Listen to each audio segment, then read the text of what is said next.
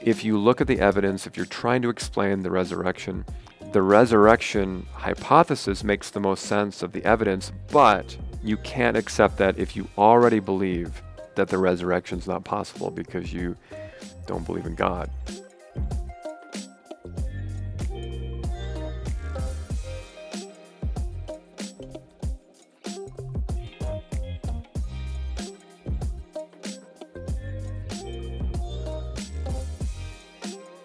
This is Pastor John. And Pastor Tim here. And this is the Every Moment His podcast. And Christ is risen. He is risen indeed. Hallelujah. Yeah. We're sitting here in the sanctuary of Holy Cross in Kearney and looking at the beautiful stained glass coming through the afternoon windows. And we are on part number 2 of a series on the resurrection. Why should we really hold to the historical fact of the resurrection? Yep, because if Christ wasn't raised from the dead, then do something else with your life, right? Right. Yeah. Or eat, drink, be merry. Be merry, for tomorrow we die, right? Mm-hmm. That's what the Greeks said. Yeah, which makes a lot of logical sense if this life is all you get. The contemporary version of that is YOLO. YOLO. Yeah. Is that still a thing? You only live once. Yeah, I see. YOLO. It was here for a while, and then I think people live it, though. I think so, too. I think the idea is still around. It is. So how about this? How about instead of a dad joke, how about you read a quote by C.S. Lewis? Sounds good. Much more proper. Okay. All right. So C.S. Lewis, the ever quotable, he says this: Christianity, if false, is of no importance, and if true, is of infinite importance. The only thing it cannot be is moderately important. I wish that Hobby Lobby would make that sign. Yeah. I would put it in my dining room. To contemplate. Yeah. That'd be kind of interesting to have people see when they come over. Huh. I'm telling you, there's a business idea for us here, John. Yeah. All right. So whether Jesus was raised is the most important question ever. But to say that Christ is raised is a pretty tall claim to make, especially in a world where we're always competing for what even is true, and there's so many voices out there, and you can find anything on YouTube to confirm what you already believe. And so we want to go into this whole question of, is this worth believing? And we kind of got a good start last time, but today we're going to take a look at some of the alternate explanations for the evidence of Jesus' resurrection. And do these explanations make sense? And why might somebody embrace one of these explanations rather than admitting that Christ truly was raised? Okay. So we want to look at that, and we want to know, I got to know this, if someone was dead and then they're raised from the dead, like every good thing that has ever happened in my life has happened because of me being alive and in a body. Mm-hmm. And so if somebody was resurrected, I mean, that changes everything. So we got to know. So let's dig a little bit. So first of all, where are we starting at? We talked a little bit about the empty tomb last time, the fact of the empty tomb. We talked about the weirdness of the beginning of Christianity, the eyewitnesses, the women, St. Paul changing teams, and how that all kind of points to something significant happening. Yeah, something happened. Yeah. What else is accepted in this in scholarship? So not just the casual person, but serious historians. What do they accept? Yeah, and so this is a great place to start. And this is exactly what Michael Licona does in his book, The Resurrection of Jesus. If you're a history person, if you like history, and if you got time to read 650 pages of history stuff, go for it. There's a lot of smaller books, and maybe we can recommend some of those for somebody who wants the the Cliff Notes. But in his book, The Resurrection of Jesus, Michael Licona, he actually got his doctorate in history so he could look at this question of the resurrection. And what he did is he makes his argument on the basis of what he calls bedrock historical facts. And what he means by this is, let's take a look at the question of the resurrection on the basis of what just about all scholars, Christian or not, all historians, Christian or not, are willing to admit about Jesus and the resurrection. Okay. So, yeah. So that's a great place to start because Yeah. he's trying to establish credibility in the wider scholarship. So lowest common denominator. There are a lot of strong arguments we can make for a lot of things, but let's just go with the bare basics that just about everybody's going to believe. Yeah. So those crazy people who might deny everything important, like Caesar Augustus never existed, right?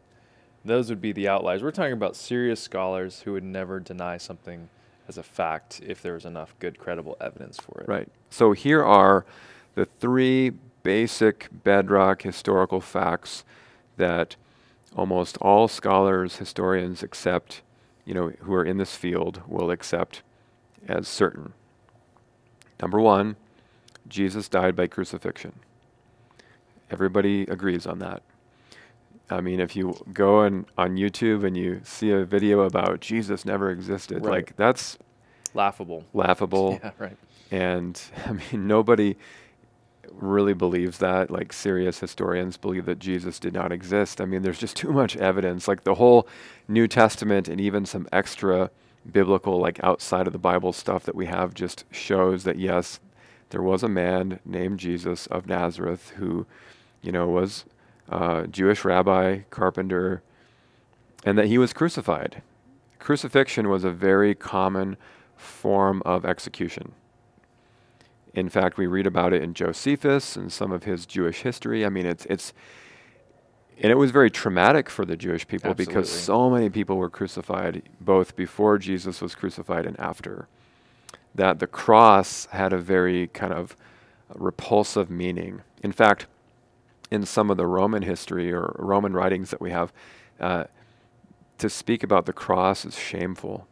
It's below the Roman citizen to talk about the cross because it's something that no Roman citizen should ever see, let alone experience, is crucifixion. And I know that, Christian artwork never depicted a cross for quite a long time. Mm-hmm. We had different pictures of Jesus, like as a good shepherd and things like that. Yeah, right. But because you would think, my uncle died of this, right? I watched my uncle die on a cross. I would never embrace that as a good symbol. Yeah, it's just really trauma. Almost crazy to think that this symbol of shame and defeat and subjugation by the Roman Empire was embraced as the sign of victory. And I think it took the church a while to make the cross its sign. In fact, the first time we kind of see the cross as a sign is like a sketch. It's a sketch on a wall done by somebody who was not a Christian, making fun of another Christian. Right. And it has a donkey on a cross, and I think it says like Alexander worships his God or something like that. Yeah. And so they were making fun of the God who died, right? Yeah. Was comical for them. But back to the fact, no credible historian would ever say Jesus of Nazareth was, first of all, that he didn't exist. Right. And second, that he was indeed not crucified. They wouldn't deny that. Yeah. It's interesting to me that the Muslim faith denies his crucifixion. Yeah, they have a couple different kind of interpretations. They would say that Jesus only appeared to die, which actually this was a early Christian heresy called Docetism, that he only seemed to die, or he only seemed to be truly God in the flesh. But then they would say even that somebody took his place, like Simon of Cyrene or somebody kind of, They did the old switcheroo. They did the last switcheroo at the minute. last minute. Yeah, Okay. yeah. So the second bedrock fact is that very shortly after Jesus' death, not a generation after, not decades after, very shortly after Jesus' death, the disciples had experiences that led them to believe and proclaim that Jesus had been resurrected and had appeared to them. Okay. So we kind of touched on this last episode as well, because people are saying this, and credible people, people who were opposed to this event happening, they began to say, no, he really did get raised from the dead. Yeah, so scholars and historians are recognizing that, hey, like, we can't account for the existence of the New Testament and the early church and its growth. We can't account for these things unless the disciples did have some type of experience in which they were persuaded that Jesus was raised. Now, how do you explain that? Was it hallucination? Was it maybe they some other kind of explanation like we talked about earlier? Yeah. But they're going to admit that they had some kind of an experience. Okay, so the evidence is out there. People are saying this very early in juxtaposition to the actual death of Jesus by cross. Okay. Yep. And then number 3 is that within a few years of Jesus' death, Paul converted after what he interpreted as a post-resurrection appearance of Jesus to him. Now, we could add James, the brother of Jesus, to this, but there's not a wide enough consensus on that. The evidence is strong. We have to account for it. But because we're doing lowest common denominator here, bedrock. We're going to just say, okay, Paul, he wrote like a third of the New Testament, and he talks openly about how Jesus appeared to him. And we hear about him in Luke's book of Acts. So something happened with Paul. And not only that, we have so much of Paul's writing, so many manuscripts, because they were circulated throughout the ancient world. Yeah. So they're all over the place. It's not an isolated event. Everybody knows Paul really wrote these letters. He really did think he saw Jesus. Mm-hmm. And it changed his life. Yeah, and it got him killed too. Yeah. Yeah. Once again, trust the witnesses who have their throats slit. Yeah, right. So if we all agree on these bedrock facts, and I think that there's good credible evidence for something as bedrock as the empty tomb, but once again, we're trying to play fair. If we agree on these 3 bedrock claims, then we have to come to an explanation of how do we account for this? Mm-hmm. Now, of course, as Christians, we're going to say, well, Jesus was raised from the dead. Yeah, I mean, that's what happened. Yeah. But if you fits nicely. Don't believe that there is a God, or you don't believe that miracles can happen, if you don't believe that the dead can be raised, then you need to come up with some way of explaining this. And so this is really at the heart of Lacona's book. He's really saying, how are other people explaining these things, and do they make sense within the way that we do history, the way that we come to historical certainty about things? All right. So what's one of the alternate explanations that someone, a serious historian, is going to try to explain how the early church came to be in the wake of the death of Jesus? Yeah, in the book, Lacona looks at, I believe, 5, and these are represented by specific scholars and shared by maybe some others, but these are the scholars that kind of pioneered these ideas. And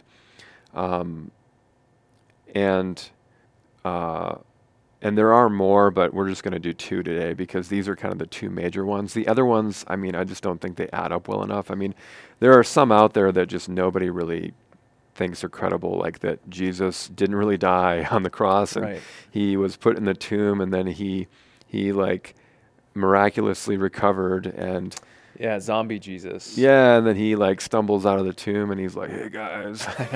I think that's one of my favorite off the wall ones, because if you just think, first of all, the dude was crucified, stabbed in the side with a spear, whipped almost to death. The Romans were really good at killing people. Yeah, right. Not only that, but if the Romans didn't kill someone sentenced to death, they would die. And they also would break the legs to make sure that they suffocated. Yeah. So, and the idea of Jesus, like showing up and being like, guys, I'm raised from the dead. You can be like me, And the proclamation wouldn't be that Christ is risen; it'd be that Christ survived. Yeah, right. He made it. Nobody really takes this seriously. It was popular maybe for a bit in like the 1800s. It was called the swoon theory. But anyways, the first one would be that the disciples hallucinated.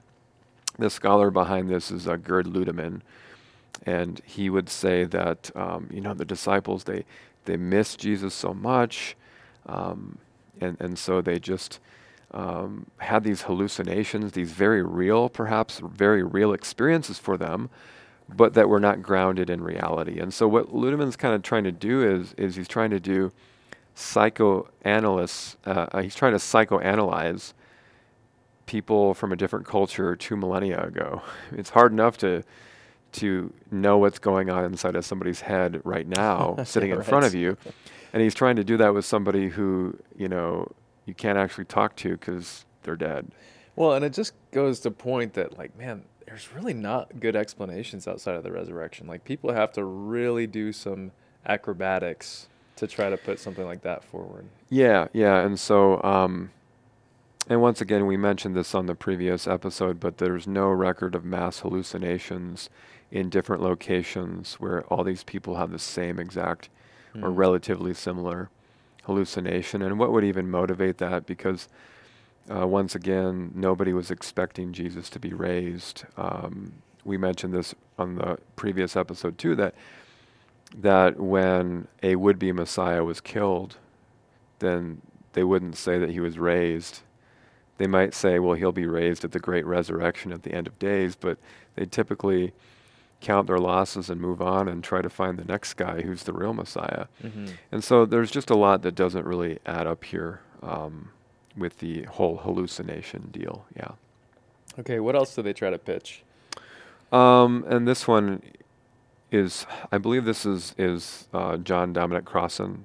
And then also I think Bart Ehrman gets into this a little bit. And by the way, if you've ever watched like one of those History Channel Did the Resurrection Happen things, Bart Ehrman was probably, he's pretty popular.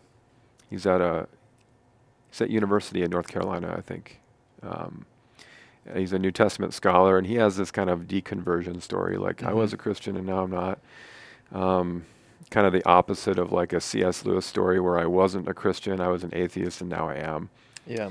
And I've read his book, I believe it's called The Gospels Before Jesus, and he kind of makes this argument that, that there were these stories that were just told about Jesus and this memory of Jesus cherished, and kind of like the game of telephone, that, if you say that Jesus died and we miss him and you pass it through 500 people, it might come out as Jesus Christ is risen. And there are some problems with this, and I think first, Richard Bauckham in his book, The Eyewitnesses, the Eyewitnesses of Jesus, he does a great job of just showing how oral history, oral tradition is kind of quality controlled within communities. Like the community controls this story, and other scholars have established this too.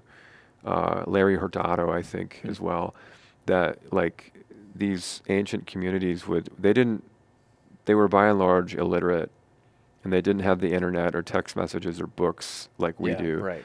And so they were preserving their stories not in writing, but in a community that cherished and preserved these stories.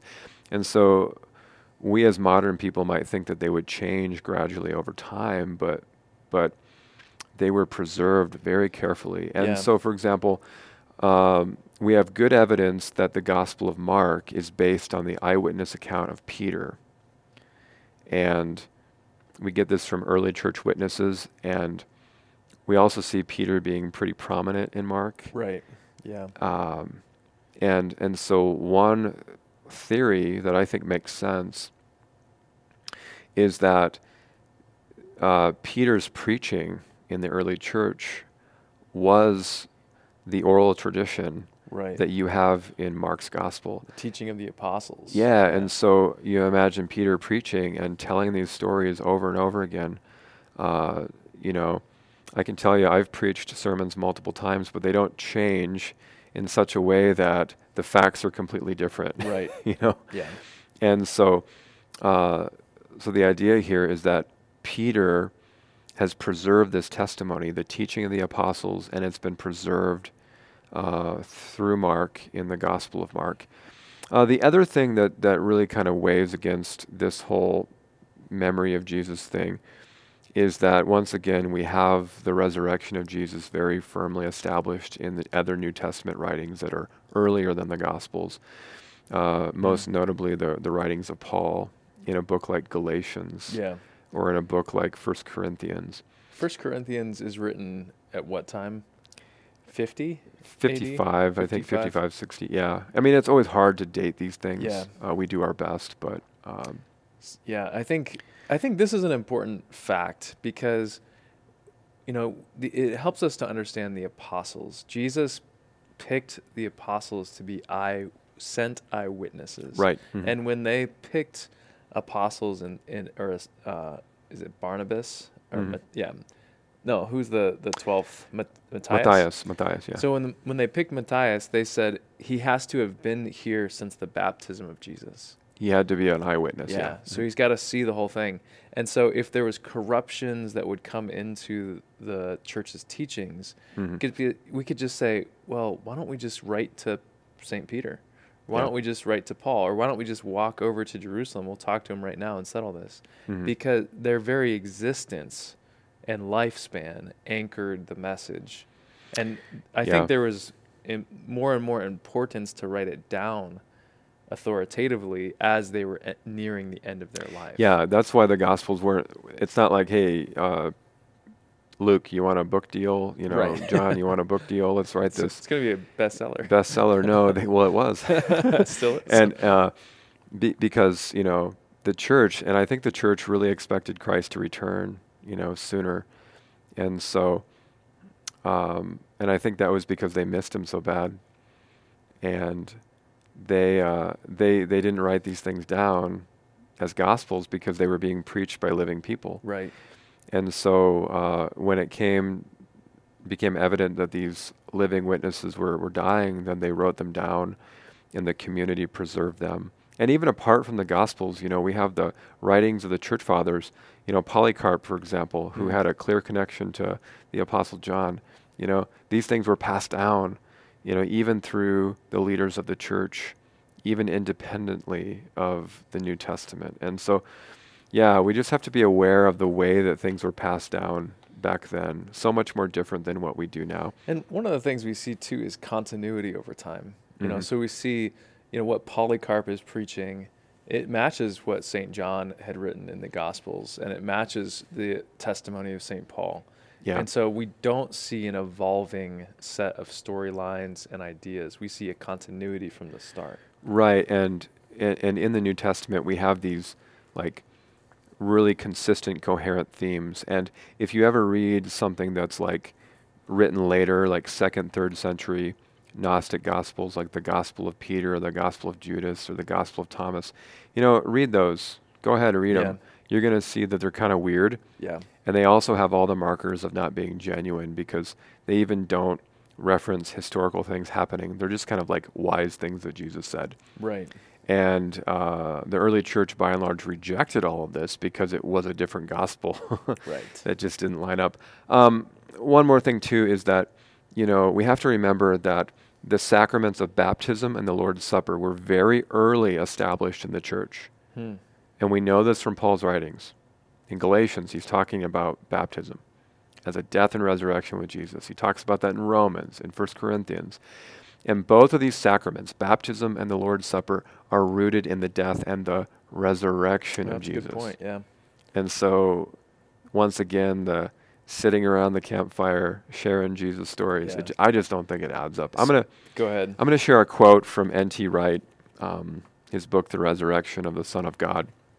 He says this, the early Christians did not invent the empty tomb and the meetings or the sightings of the risen Jesus in order to explain a faith they already had. They developed that faith because of the occurrence and convergence of these two phenomena. And these two phenomena are the empty tomb and the resurrection appearances. So they didn't just make up the resurrection because of what they already believed or wanted to believe. They actually told the stories as it happened. And that's where their faith developed, not the other way around. Yeah. Okay. So one of the interesting points I'd like to close on today is the role of worldview. So a worldview is basically what you believe about reality, even apart from evidence. And so it's kind of like the lenses that you wear that color everything. So if you wear glasses that are blue, you're going to see everything blue. If you have a worldview in which resurrection is possible, then the resurrection will be then more appealing to you, perhaps. I say perhaps because, then you have, Islam, for example, or you have Judaism that would contest these things. If you have a worldview in which you already, evidence aside, you just don't believe there's a God, and you don't believe miracles can happen, and you don't believe the resurrection is possible, then that's going to color the way that you interpret this evidence about Jesus. So you're going to maybe factor that out. Yeah, like, right from the start. I don't know what happened, but most certainly Christ could not have been raised because that's impossible. And so Michael Licona, at the end of his book, he really what he does in the book is genius. He takes these 5 criteria by which historians arrive at some degree of historical certainty, and he puts all of these other hypotheses to the test. That Jesus was a spirit, or maybe they hallucinated him, or maybe they told some stories and gradually got the resurrection. He puts all these to the test, and by and large, these claims fail the historical test. Yeah. They just don't work. But the only one that passes all 5 of those historical criteria is the resurrection hypothesis. Okay. It passes with flying colors, but this is what Licona says at the end of the book. He just makes this great observation. He says, the only legitimate reason for rejecting the resurrection hypothesis are philosophical and theological in nature. And so what he means is that if you look at the evidence, if you're trying to explain the resurrection hypothesis makes the most sense of the evidence, but you can't accept that if you already believe that the resurrection is not possible because you don't believe in God. Yeah, so as you're talking about this, I'm just thinking about this idea. Sometimes people might think, in order for me to embrace Christianity, I have to reject reason and reject evidence. But actually, it's the opposite. That if you're going to be a strict evidence-based person, then that will actually push you to accept the conclusion of the resurrection. Or at least take the evidence really seriously. That's what I mean. Yeah, because so much of what we believe because we already believe it. And so I think this is true. Sometimes people are like, what if I'm only a Christian because I was raised as a Christian and the culture around me is Christian? But, well, that cuts both ways. What if I'm just an atheist and I reject the resurrection because my parents raised me as an atheist and I have been exposed to atheism my whole life? And, if there is such a thing as truth out there, somebody has to grow up believing it because it's what their family believed. So for Licona, I think I like his approach because essentially it's a throwdown to other historians. It's a challenge to examine, to check your worldview maybe, and to say, okay, and so I'm going to share a quote by Thomas Nagel. A lot of these atheists I just really don't like very much, like Richard Dawkins and Sam Harris, because they're so confident, they're so like in your face, they're so like, we've got all the answers, let's torch and burn religion because it poisons everything. Yeah. And they write books like The God Delusion, Sure. But Thomas Nagel, I like this guy. I've read some of his stuff, and he's an atheist that other atheists have really had a problem with because he's willing to follow the logic. And he says this, he says, I want atheism to be true. It isn't just that I don't believe in God and naturally hope that I'm right in my belief. It's that I hope there is no God. I don't want there to be a God. I don't want the universe to be like that. And so as we examine the evidence of the resurrection, we have to ask ourselves, like, what do I want to be true? Yeah. Tim Keller does a great job with this. He says, if you look at the world and all the suffering and injustice and evil, and then you look at the beauty of the resurrection and how it's a promise of healing all things, can you at least, even if you don't believe it, would you at least want it to be true? Or would you not want it to be true because if Jesus is raised, then I have no claim over my life? Yeah, I think that is really nailing it. I think it reminds me of what Jesus says when he's talking in the Gospel of Luke about he gives that parable about Lazarus and the rich man, and the rich man goes essentially to Hades, right? Hmm. And Lazarus goes to be at Abraham's bosom. So it's not what we might expect in the story. The rich man is humbled, the poor man's exalted. But then the rich man says, at least, get me out of here. That doesn't happen. He says, at least go and send Lazarus to warn my brothers Hmm. so that this doesn't happen to them. And the answer is, even if someone was raised from the dead, some would not believe. Yeah. And so the issue, again, and Luther's right on this, is that the issue is always in the will, or it's in the heart. It's in the heart. Yeah.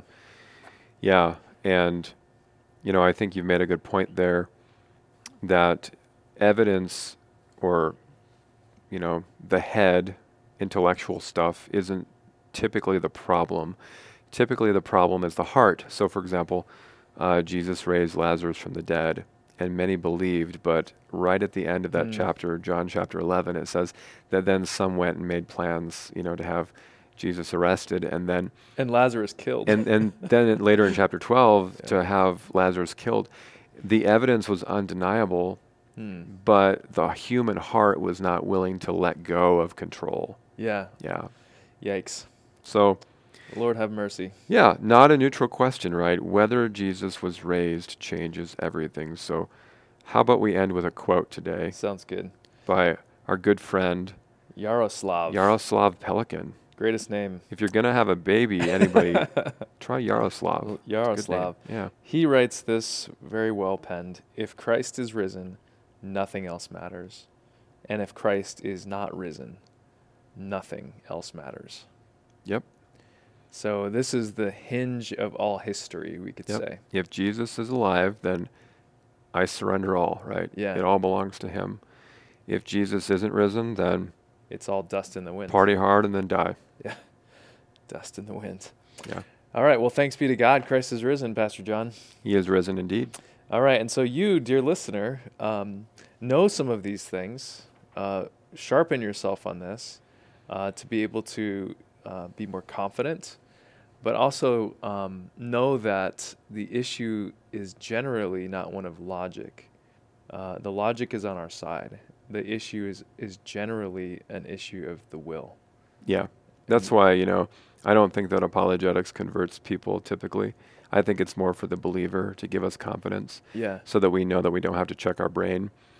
But apologetics can convince people It can if maybe clear the way. God, the Holy Yeah. Spirit's working on them. But a lot of times, what do we say in the Catechism about the Holy Spirit? I cannot by my own reason or strength believe in Jesus Christ, my Lord, or come to him, but Holy the Spirit Holy Spirit. Yeah. called me by the gospel. Amen. Okay. Talk to you next time.